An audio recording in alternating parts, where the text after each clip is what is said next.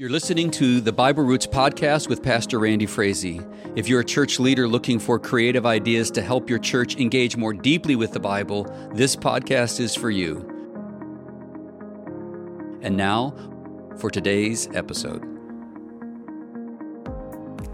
Well, welcome everybody to episode 8 of the Bible Roots podcast. I am Randy Frazee, and I'm the host of this wonderful new show. This is a podcast devoted to the topic of Bible engagement. Why? Because Bible engagement is the number one catalyst for spiritual growth with no close second. I encourage you to check out episode 1 where we lay out this discovery. And I want to encourage you, if you are a pastor responsible for leading people spiritually, or a small group leader, or you're just a mom or a dad leading your kids in discipleship or one-on-one coaching, this podcast is for you. Now, today, my guest, I'm so excited, is Matt Markins, and we're going to dive into the topic of engaging children in the Bible. And I think you will agree with me, this may be the most important conversation of all, particularly in light of what's going on in our culture. Man, way different from when I was a pastor in the younger years, of the challenge that parents have, the challenge that pastors have, and small group leaders in really winning our children over for Jesus. So Matt is uniquely qualified to speak to this important topic, and let me tell you why. Because Matt is the president and CEO of Awana. Now, if you have been around ministry for any length of time, you probably know what Awana is mostly all about. I certainly do in my experience, and I'll tell that a little bit later. But if you're newer to the scene, you may not. And Mark is going to tell you that, Matt is going to tell you that story. And it is totally legit, and they have had massive impact all over the world. Mark is married to Katie. They have 2 sons, Warren and Hudson, and they reside in Nashville, Tennessee. Matt says he enjoys family time, traveling, carpentry, yard work, biking, and the NFL. Got that right from the website, Matt, so I hope that's still true. So Matt, welcome to the podcast. It's so good to be with you. Yeah. Hey, let's start off with kind of completely off topic to engaging children in the Bible, to some of the things you're into. First of all, if you're into the NFL, then you have a team. So I'm going to take a big guess on what who your team is, but let me just let you reveal it to everybody. Well, I'm a Tennessee Titans fan, by the way. They were the winners of the AFC South this past year. Yeah, and I think it's going to be another great year. So yeah, we started following the Titans right when they moved to Nashville, and of course they went to the Super Bowl that first year. They were in Nashville, and that's all it took. Yeah. Yeah, it's pretty exciting. Well, I grew up a Cowboys fan, even though I grew up in Cleveland, Ohio. But I spent 32 years of my life in Texas. But it has been very easy to shift to the Kansas City Chiefs. Oh, I bet it has. Yeah, I bet it has. Yeah. Okay. Hey, let's talk about carpentry. Okay. Yeah. So what's that all about? Well, I grew up in the cornfields of Indiana, and the culture in Indiana is sports driven. It's sports driven. It's a little more of a bland, plain culture. Certainly not what I would call an artistic culture. So I didn't discover, and I played sports as a child and as a student, but I didn't discover that I was an artist until I was in my 30s. And one of the ways that I apply that is through carpentry. So I married into a building family. My wife's grandfather was in construction. Her father was a contractor and a builder, and he taught me how to build and do carpentry. And so when we were in our upper 20s, we did something crazy, and we actually general contracted the building of our own home here in Nashville, back when you could do those sorts of things. Yeah. And I just fell in love with building, and it's such a way to express what you see and your vision inside of you. And, we went to college in a beautiful neighborhood with lots of beautiful architecture. And so as a builder, you get to express, maybe what you've seen or what you would like to see. So it's a lot of fun. That is fascinating. I mean, I bring it out because I can't make 2 45-degree angles come together. And I watch HGTV with Ben from Hometown, and I'm just absolutely amazed at the level of carpentry. So that is awesome, man. And it's, you're even more like Jesus than me because, you took up his occupation. Well, love covers a multitude of sins, according to the scriptures. And in carpentry, sandpaper and caulk can cover a multitude of sins. Yeah. I bet you've used that analogy occasionally. Oh, quite a few times. Yeah. Hey, let's shift to your personal faith journey, kind of your faith journey. And then you can kind of go ahead and tell us how it led you to where you're at today. Yeah.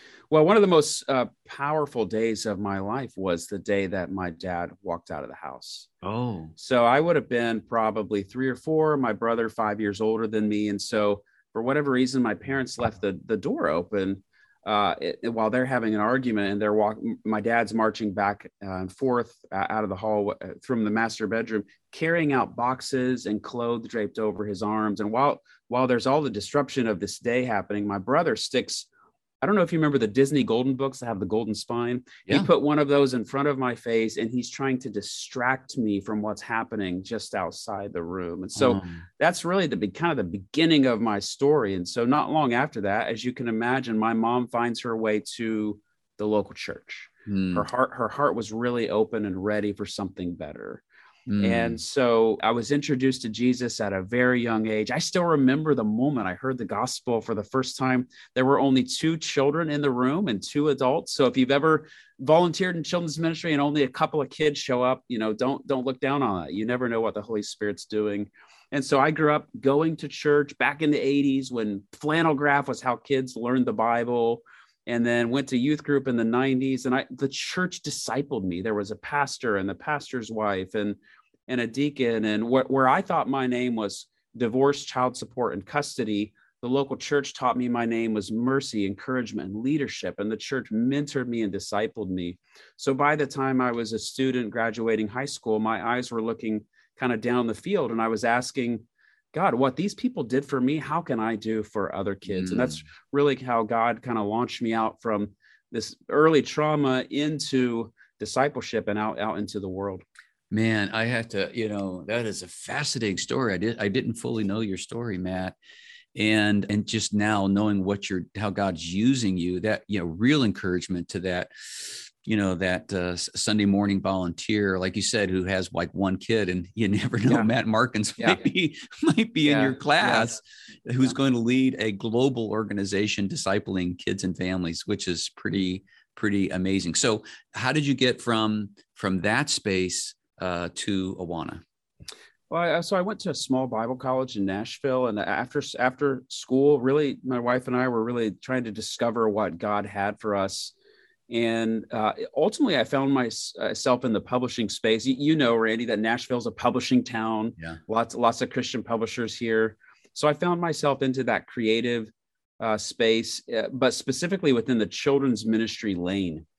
And helping churches get curriculum and training to do children's ministry. So early on, my wife and I, as volunteers and professionally doing this, we were asking the question, well, what exactly is it the local church does that leads to lasting faith in children? And that one question has been our life pursuit. What is it the church does that leads to lasting faith in kids?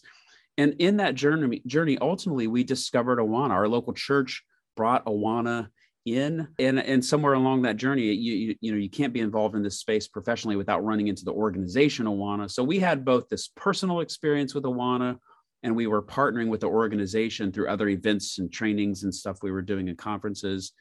And so ultimately that led us to a place of, maybe God's leading us to this ministry to be a part of what he's doing around the world with kids.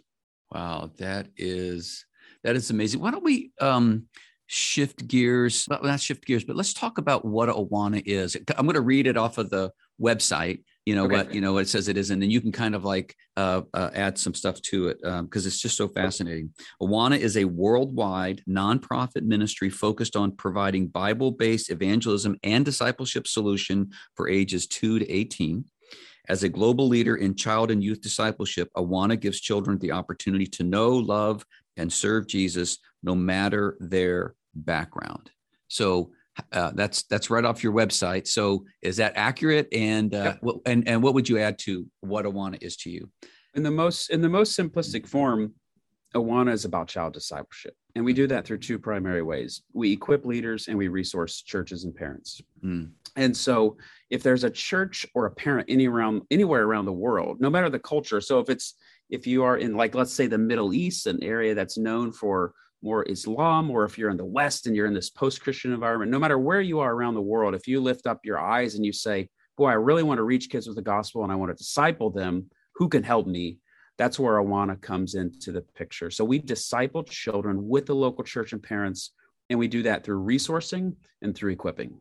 Wow, that is phenomenal. What is the name Awana? What does it actually mean?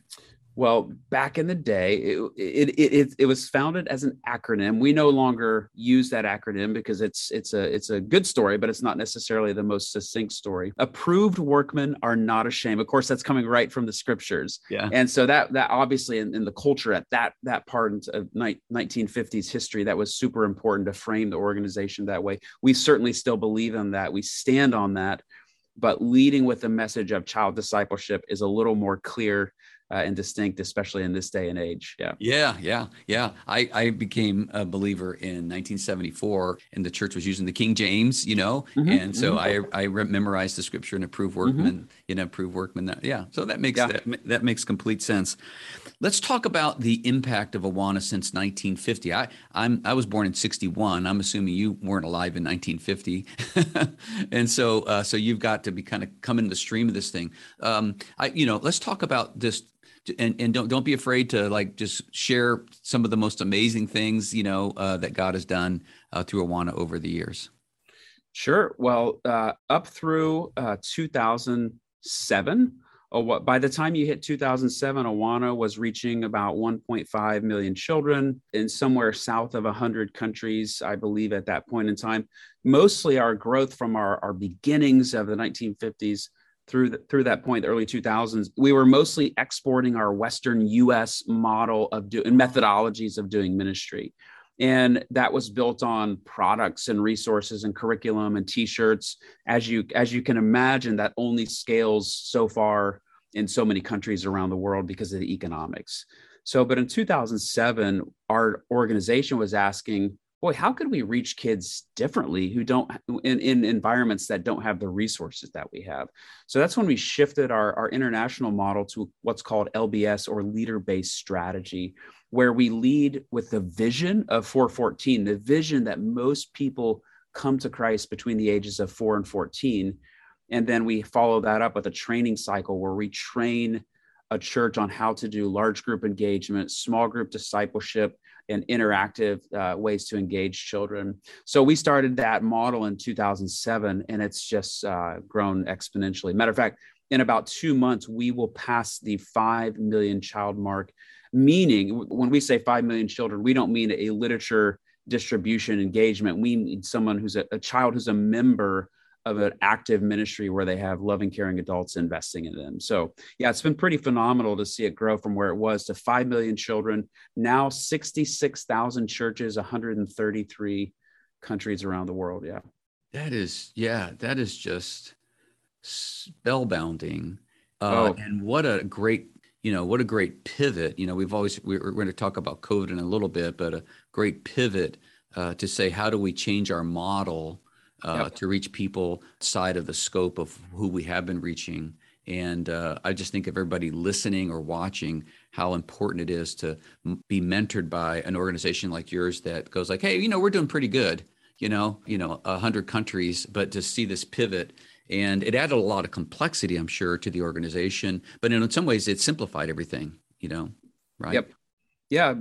So what happened in that time period? So if you could fast forward from 2007 to the last few years, Awana about 5 years ago began asking, hey, what we discovered internationally in developing nations, what can we learn from that here in the West?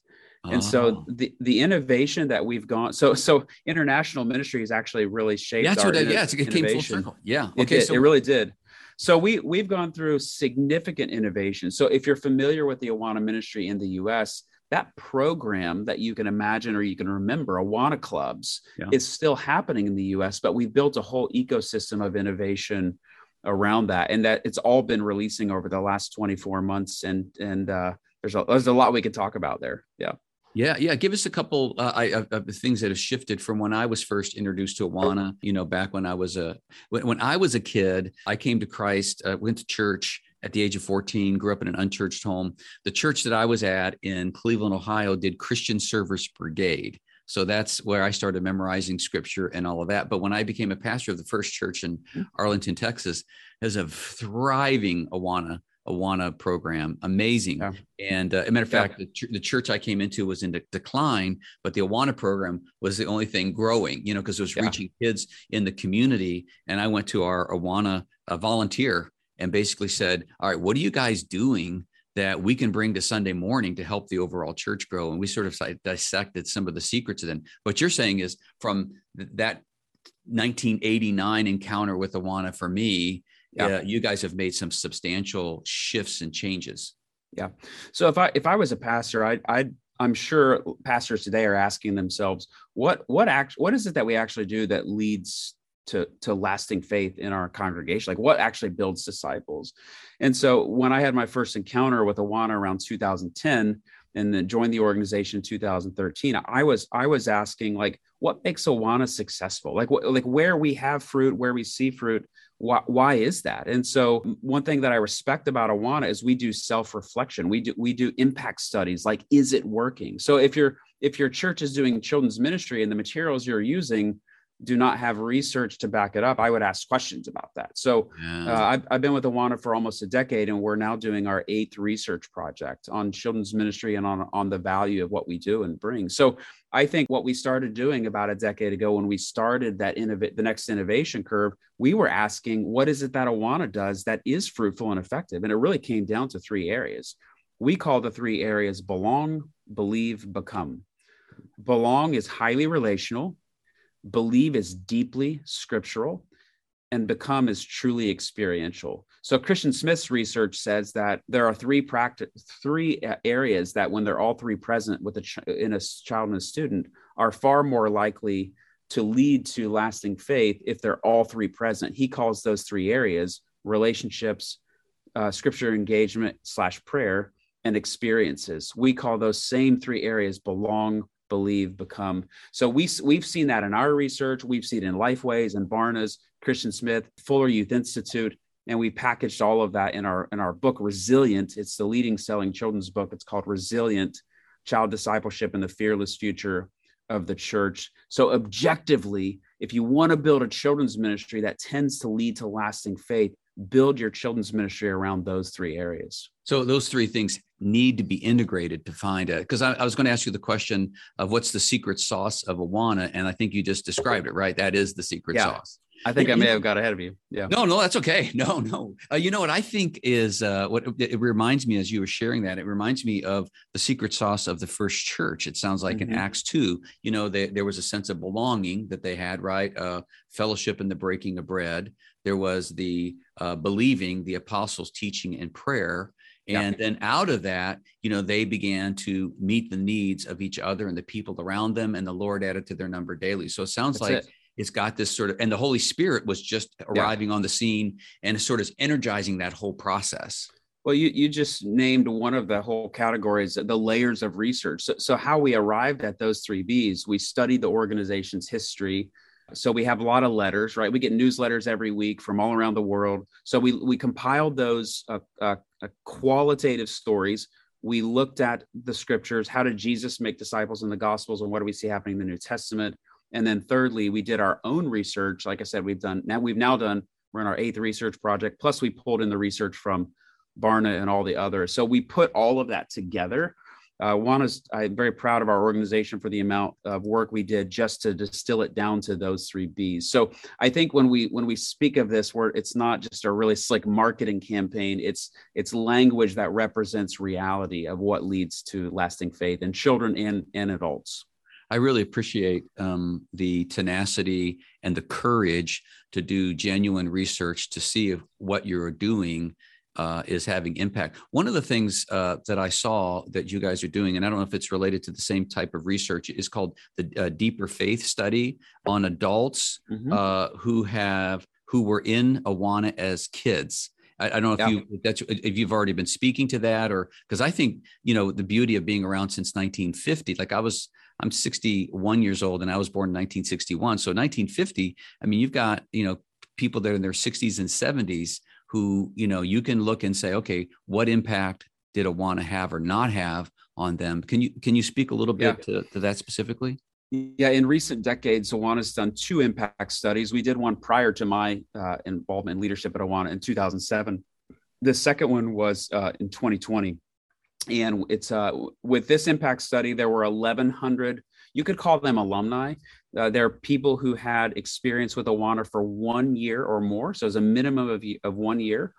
So of those 1,100 people who took the survey, they ranged from ages 18 to, I think, early 70s. So these were people from multi-generations. We wanted to know, from different generations. I think the biggest finding, if we're looking at outcomes, we talk a lot about the student dropout rate of church after high school. Yes, I want to talk about. Yeah. I think the biggest distinction is that Awana alumni, 90+% of them remain active in their faith as a result of being involved in the Awana ministry, in addition to other things they're doing in their journey. So what it tells us is if you want, as a pastor or a leader, if you want a congregation, a community of people who are remaining in their faith, Awana tends to help shape that. And we feel pretty confident about that. Matt, this, in my estimation, and any pastor or children's pastor or family ministry leader, volunteer that works, this is the most significant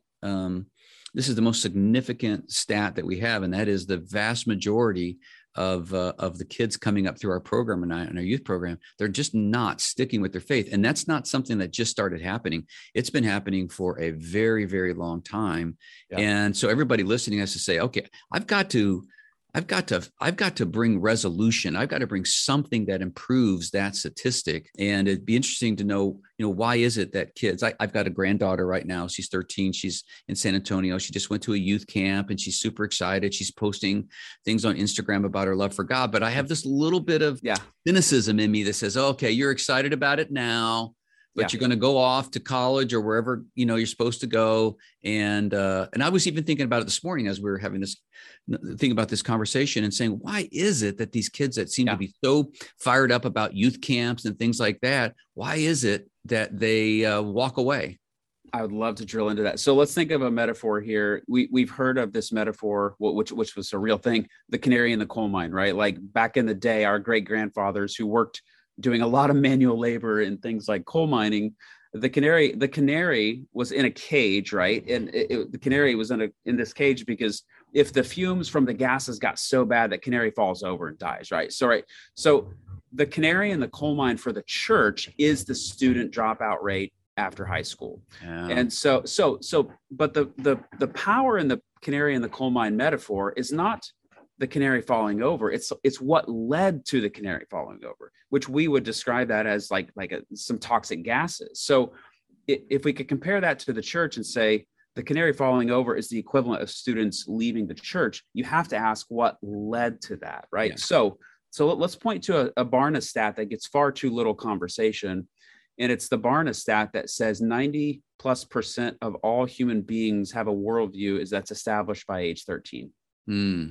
So think about that. So if the toxic gases are what lead to the canary falling over, what leads to the students leaving the church? So if we know that worldview is largely established in most human beings by age 13, we have to ask, well, what leads to forming them by the age 13? So today's 13-year-old is starting the youth group. 2 years prior to that, they were finishing the children's ministry. 3 years prior to that, they're 8 years old. An 8-year-old's like the heart of your children's ministry. Yeah. So the church should be asking, a pastor should be asking, what's going on in our children's ministry? What are we doing to form that 8-year-old that in 5 years is going to have a worldview that's largely established by age 13? So we think the church is putting far too little energy into what's actually leading up to age 13, that by the time they're graduating high school, that canary is not falling over, that canary is thriving. So going back to those 3 B's, I think is really where the church should be putting that energy into. Yeah, I think that, what I would say with my granddaughter now at the age of 13, which is his critical age, and oh my gosh, does she have that worldview established, is she does have a sense of belonging right now. Yeah. But what you're saying is if you don't have the other 2 components, particularly believing, which might speak to the worldview, that there's a good chance that all this excitement is going to really be very dangerous. Well, let me encourage you. I don't see the three B's as being equally weighted. Now, please listen carefully. I'm probably not saying what maybe someone may think I'm saying, but I don't think they're equally weighted. Meaning, I do think the belonging is the most powerful in terms of time and investment. Meaning, so if the believing portion is scripture engagement, it's not as if we're engaging the scriptures 18 hours a day. Like, we know that's not true, right? But that belonging portion is the highly relational. That's the one that if we put a lot of weight and energy into that, it's through relationships ultimately that a person's heart is open to being mentored, to being shaped, to reading the Bible and studying the Bible. So the good news for the church is the more highly engaging we are, the more that we can lead people to being willing to open up the Bible, to hear from Jesus, and to spend time with God.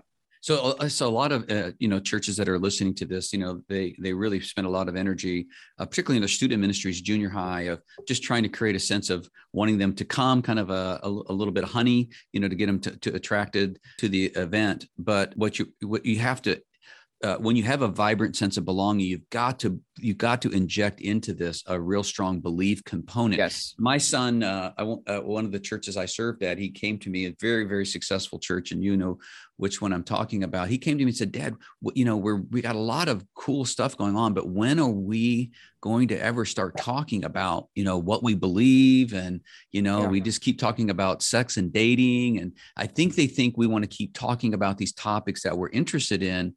But the reality is we don't have a foundation by which to think it through. And here I am, I'm helping lead a church that really doesn't have that going on. Does that make sense?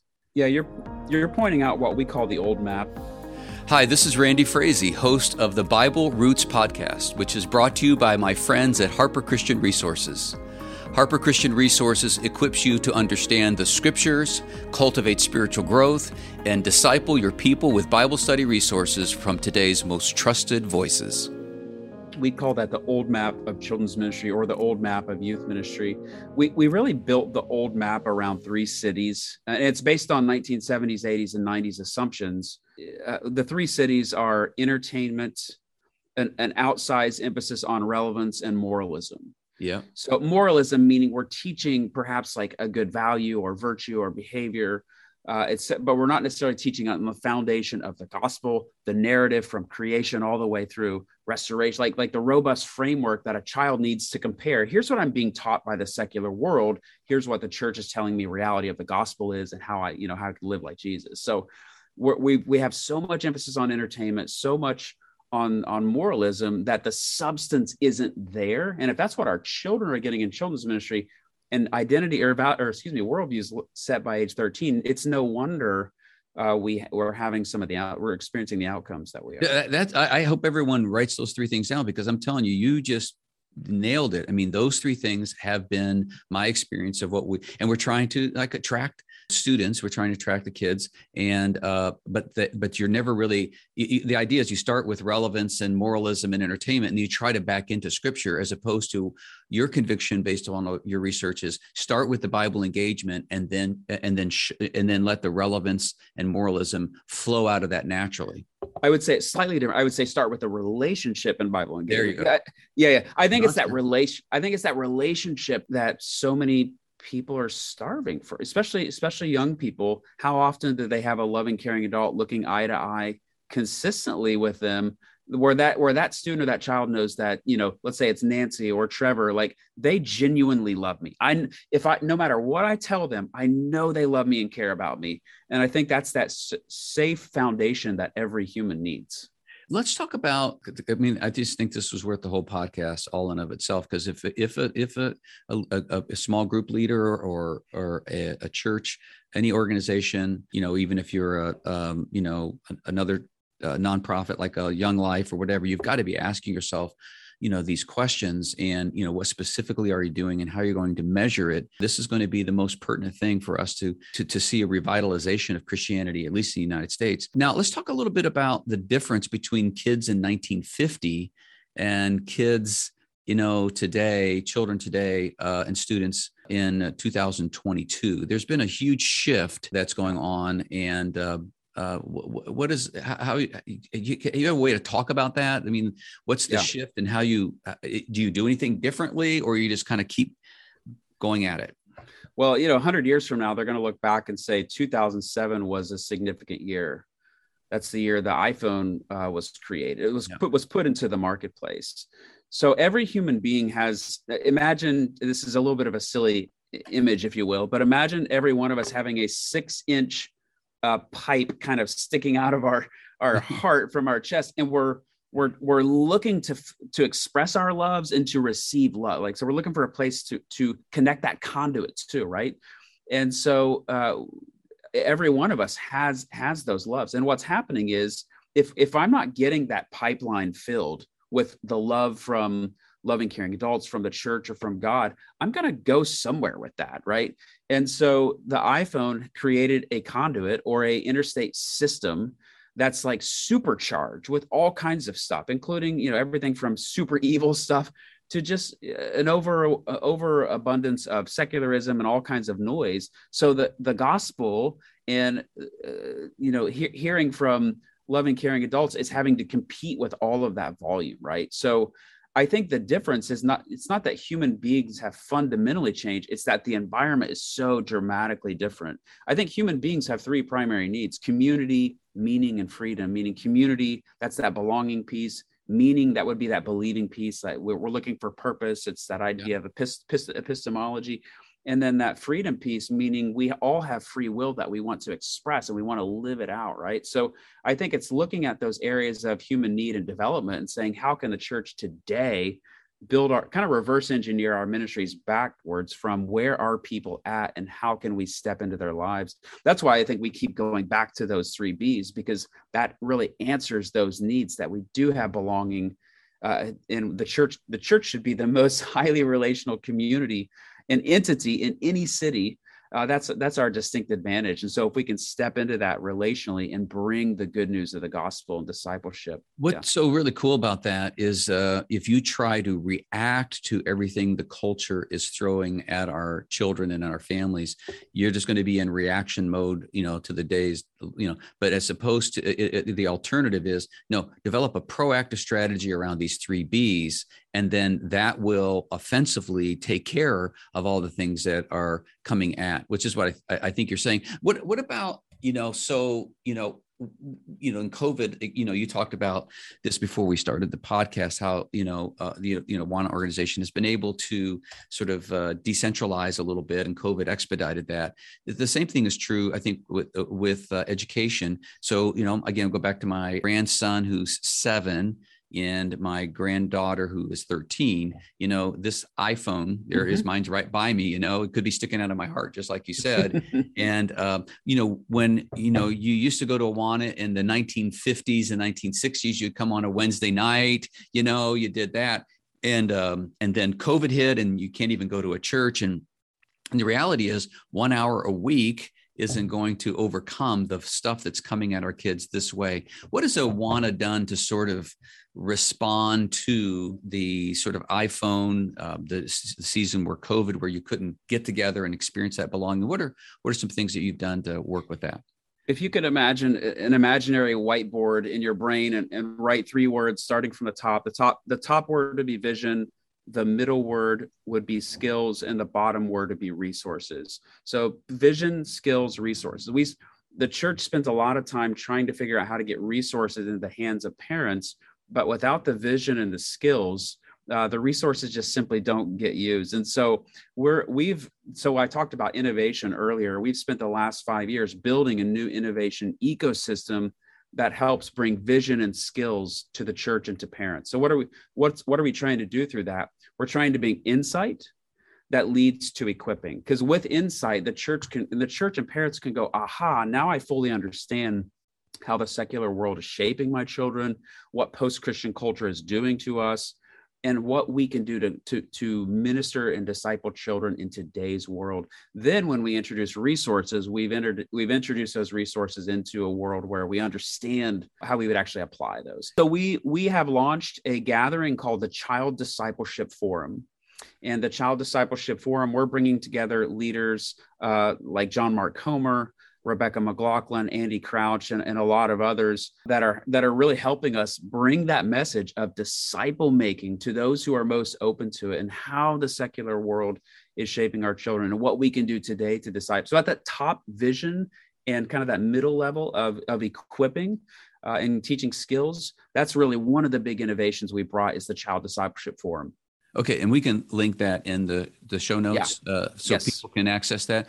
Well, just a lot of things are sparking in my brain. I had the privilege of rewriting Renovation of the Heart for Dallas Willard and for students. So I had to take this very heavy book and it was really a wonderful assignment. I put my four kids on my desk, pictures of them, and rewrote it. And he talked about vision, intention, and means, which sounds very similar to what you've just said. And that what we do in church leadership is we're always, throwing resources at people, or the means by which when they really don't have this vision to begin with. And so this forum is helping parents really get the vision for what's going on, so that they're not just, because if resources alone, we get excited. We have vision as leaders, and we have intention, but so we just go ahead and throw them at the bottom shelf stuff, and they don't have that. So that's pretty. Yeah, you mentioned Willard. We really respect his work, and he's really significantly impacted us. Of course, John Mark Comer being one of our lead speakers, a lot of his ministry is built around the work of Dallas Willard as well. So a lot of shared DNA in what you just shared there. Yeah, that is really important. Let's talk a moment about what's happening with our kids today. That probably a lot of parents don't understand. I'm not even sure I fully understand it. But you think about the gender fluidity stuff and woke and sort of altering history and just critical race theory and all of those kinds of things. I think most parents are just overwhelmed and don't really know what to do. Any thoughts on that might encourage parents and church leaders? Well, if you want me to speak to all those issues, you definitely have the wrong guest on the show. No, but I think what I would say is I think parents need a partner. And so we have introduced a new product that's called Talk About. So let me back up a half a step. Deuteronomy 6 is this epic, probably one of the most famous parenting passages in all of Scripture, where Moses shares the 10 commandments with the children of Israel. And then he says, "Hear, O Israel, the Lord our God, the Lord is one. You shall love the Lord your God with all your heart, soul, mind, and strength. And these words that I just gave you, I want them to be upon your hearts." And then he says, "Teach them to your children." And then he says these words, "Talk about." He says, talk about them when you sit at home, when you walk along the road, when you lie down, you get up. Now, I roughly paraphrased most of that, so please forgive me. But that phrase, talk about. So we built this whole product for direct to parent, called Talk About, because parents, going back to that belonging piece, if parents aren't talking to their children, right, there's a sign that something's missing. So you could use the term KPI, or key performance indicator. Talk or dialogue or conversation is a KPI that relationship is actually happening. So if parents are talking to their kids on a consistent, regular basis, and there's two-way dialogue, that's probably a sign that there's a really healthy heart connection. And I think that's what that parent wants, because when your child is 25, 35, 40, you want to know, I've got a long-term relationship with my child, and I can hopefully help influence them and shape them toward Jesus and his kingdom. So we have this product called Talk About. You can go to talkaboutdiscipleship.com.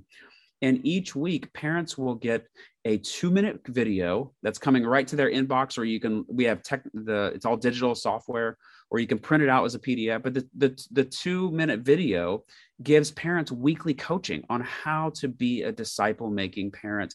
And the curriculum also comes with a weekly everything you need to have these faith conversations with your children, to teach them how to engage the Bible. So, that's kind of what's missing. Let's go back to that vision, skills, and resources. Without that skill level in the middle, right, the resources are never going to be used. So Talk About is designed to give them the vision, the skills to actually implement week to week family discipleship. That's amazing. And we'll link that in the notes as well. What a great resource, because, the Deuteronomy passage that you quoted, 6, talks about it has to first of all be on your heart.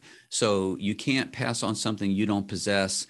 And yet I find a lot of parents today are sort of weren't properly discipled. They didn't really have that. And so they feel overwhelmed, or they came into it late in the game and they just feel like they're so far behind. I just need to drop them off at church and just let them do the work. What we're saying is it's really way more effective when this sort of bond community that parents have with kids. There's just no, I always like to say a B execution from parents is better than an A execution from professionals because of the bond. Would you agree with that?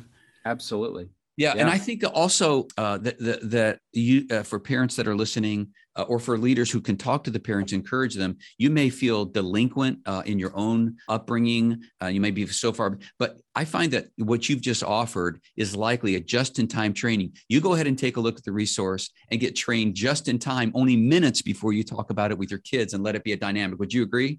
I think so. I think if you're a parent and you're thinking to yourself, oh, I could never do that. Here's where I would say, I would ask you to ask yourself a question. Think of a time where your parent had a conversation with you that was meaningful and that meant so much to you, or something your parents said to you and how powerful that was. If you can imagine how that has made you feel and how that has positively propelled you forward in your life, imagine not doing that with your child and the impact that that's going to have. So make an attempt, try your best. And I think your kids over time, that's going to build a lifetime foundation for them. Yeah, that is really, really incredible. I wrote down, because I went to the website, and there's a digital home-based thing called Bright. Is that a totally separate thing? That would be for the church. It's the same idea, but for the church. Okay. Bright curriculum. So Awana is known, as you mentioned earlier, more as a midweek experience for children. So Bright, Brite.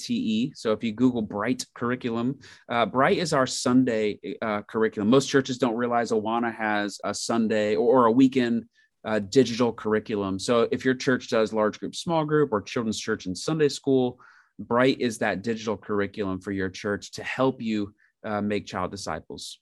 That is, hey, let's kind of jump up to the 30,000 feet. And as we kind of wrap up, talk about, what are you most discouraged about, about just you taking any direction you want to be. And then what's the thing that's encouraging you the most? Yeah, I think what I'm most discouraged about is the rapid influence that this culture has in forming a child. You mentioned a lot of hot button topics just a moment ago. And when you and I were younger, those types of issues were more removed, where now they're so close to the child. What's happening with the public school system, or you stop at a gas station to pump your gas and there's a screen 18 inches from your face pumping messages. Screens are everywhere and kids cannot avoid them. And so today's pain points are right in the faces of our children, and it's shaping them really rapidly. And that's discouraging to all of us, I think. And we're all really, frustrated on how to deal with that. But I think what encourages me the most are pastors like John Mark Comer. I mentioned his name earlier. I think what encourages me is there's a group of pastors who are saying, in our post-Christian age, the attractional model of church is not our future. They're saying the formational model of church is our future. And that might be a sensitive topic, but what I mean is we have to ask ourselves hard questions. In a highly secularized post-Christian world, is attractionalism going to produce the level of faith and resiliency that we need? Or is it a disciple making or a formational model? Is that our future? And I'm excited by the pastors who are moving in this direction, because I think it's what we see Jesus doing, and I think it's what we see happening in the gospel, in the New Testament. One of the things has been beneficial, even though COVID has been devastating in so many regards, one of the things that's been beneficial is forced pastors to move away from the attractional, because we couldn't get anybody to come. And so it's been so discouraging to look at your attendance numbers. When the market goes down, you have a tendency of not looking at your, 401k statements or your bank statements because they went down. So you just don't even look at them. Well, a lot of pastors aren't looking at their attendance numbers because they're so discouraging, and there's a little bit of a climb that's going back up. So we were forced rightfully so to shift from attendance to engagement, or you're saying from attractional to formational, which I think is good. And what I'm hearing you say is that you are seeing kind of a positive move. There's a lack of, they're not resisting. They're like, okay, help me. So the vision is getting clear. And so now the resources are now going to be much more pertinent to them. If they don't have the vision, the resources of Awana are just sitting there, and you're thinking, you're kidding me. We've got these amazing resources. Why aren't you guys like running to this? And now the vision that's come out of crisis probably is really helping people to capture that. I agree. Yeah. So if you're a pastor listening to this and you're thinking, I want a practical example, what's a church I could look at? So I'm just picking a church that I am aware of. There's a church in Franklin, south of Nashville, called Church of the City, pastored by Darren Whitehead. Yeah. I'm just going to read a couple things off their website right now. Their vision says this: our vision is to see the fame and deeds of God renewed and known in our time. Right. That's right. That's right from the scriptures. So notice how that vision had very little to do with me. That vision had to do with what we want, what we long to see God do in our midst in this world. Then their mission is, because of that, their mission is practicing the way of Jesus. Meaning we want to live like Jesus. We want to follow him. We want to be his disciple. And then they have a list of ways that they do that. Practicing the presence of God. That sounds a lot like Dallas Willard, doesn't it? Yeah. Practicing the ways of God, forming people as disciples, unity of the church, and flourishing in our city, living on mission. So that would be an example, I think, of moving toward a formational model, meaning the secular world is forming us so rapidly. So what can we do as Christ advocates in this world? We can be formed by him as disciples. Yeah, that's really good. Darren and I served together at Willow Creek. And so, Darren, he's done such an amazing job. And we're looking at some of the, similar kind of language. Language does matter for sure. So that's encouraging, really encouraging. Discipleship has been a big passion of mine. I think you've known that. I remember saying to somebody years ago, as I was in relationship with Dallas Willard and all, I want to see in my lifetime the conversation change from attendance to formation. Wow. And it just didn't look like it was going to happen. But thank goodness from some of these external things like COVID, it's really been really forced upon us in such a positive way. I'd like to ask all my guests this question. It's kind of a fun question. If you could be king for the day, just where whatever you said, everyone had to do. They couldn't do anything. They couldn't talk back to you or anything at all. This, whatever you did today, what would you say to them in terms of what you would ask them to do? Whether it's maybe start with a pastor or a family pastor, or then go to parents. Okay, you know what? I can't get, this is the one thing, if you just would not talk back to me, you had to do it. You have to do it or you're going to be thrown into the dungeon. What do you have any idea what you would say the number one thing would be? Yeah, I actually already said it. So which means I get two. So the thing I would do is I would help the church move from attractional to formational. So because I've already covered that, now I'm going to go to number two. Yeah. My second thing would be John 13:35, that Jesus said the church is going to be known by our love for one another. In this world of division, this morning in my personal Bible engagement time was John 17, which is Jesus's prayer for the disciples in the future church. Boy, let's go back to that. So if I'm king for a day, I'm going to help the church to understand that what the world needs right now is for us to fulfill that. John 13:35, we got to love each other. And if the world, which is so hungry for this, sees us loving each other, they're going to want to get closer to that. Like, what is that? Like, I want that. Right. So I think that's what my day would be about. That would be awesome. I think you're absolutely right. And I think that sometimes, when we get to that believe, which is your number two, we sometimes think that that's what we're going to try to get the world to. We confuse that with morality, and we're going to try to get the world to sort of get cleaned up before they come in, and the world sees us about all the things we're against. What they really should be seeing is the outcome of who we've become. And then let our beliefs and all that be a little bit more of an internal thing within our family, and then let them, because I think people are seeing our dogma, which is really not, is really not, these attractive sort of things. It's really more going back to that sort of morality thing you were talking about, and not this beauty of abiding in Christ and being one with the Father, right? And oh, how quickly we forget how Jesus covered some of these. Jesus's encounter with the woman at the well, Jesus's encounter with the lady who was about to be stoned, for having an adulterous affair. Not to mention the fact that there's no male in that story who was the other side of that affair. So Oops. there's so much Jesus, and I would add to that, Jesus's rebuking of legalism coming from the religious leaders of his day. So I think about the woman at the well and Jesus's encounter with her. He didn't say, go clean up your lifestyle. She was actively living an adulterous lifestyle, even while he's giving her eternal life. Like, she didn't have time to go back and clean up her life. And so I think if we could remember, that's who Jesus was. That's how he encountered the world around him. And then let the Holy Spirit do the work of leading us closer to God, which involves shedding our sin over time.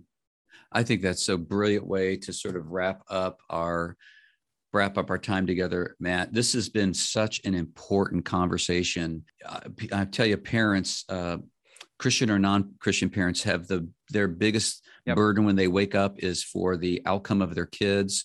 You don't get moms mad, or they will rise up and, do all kinds of things, but they need to have the vision, the right vision, and the resources to be able to sort of tackle these things. And this has been a very, very important conversation that I'm encouraging people to like and share with as many people as you can. How can people find you, and how can people connect with Awana? Well, a couple of those key reminders, Child Discipleship Forum, of course, you can always Google that, or just go to childdiscipleshipforum.com to get access to that community. Obviously, we mentioned talkaboutdiscipleship.com, and then brightcurriculum.com as well. Those are some of I think the most important pieces of the conversation. And then, of course, on our website, awana.org, that's kind of the mothership website. You can go there and get all the information about me as well. Well, thank you so much, Matt, for joining this Bible Roots podcast today. You have made a great contribution, and God bless you in all that you guys are doing in the United States and around the world. I think God has got you here for such a time as this, and I'm so grateful for your leadership.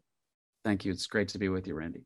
Well, this wraps up episode 8 of the Bible Roots podcast. I think you would agree with me that this is extremely important. This is not just a fancy topic that you sit around and chat about when you have nothing else to talk about. I mean, the very future generations of our children and even our own lives are at stake.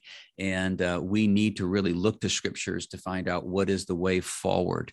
So I encourage you to like this podcast, leave a review, and share it with as many people as you can.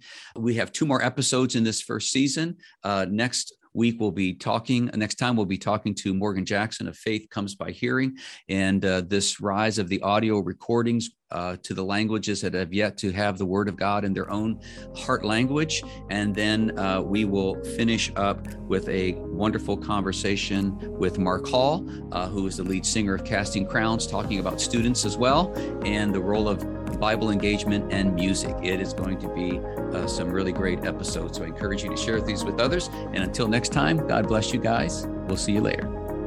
Thanks for listening to the Bible Roots podcast. We hope you were encouraged and energized by our discussion today.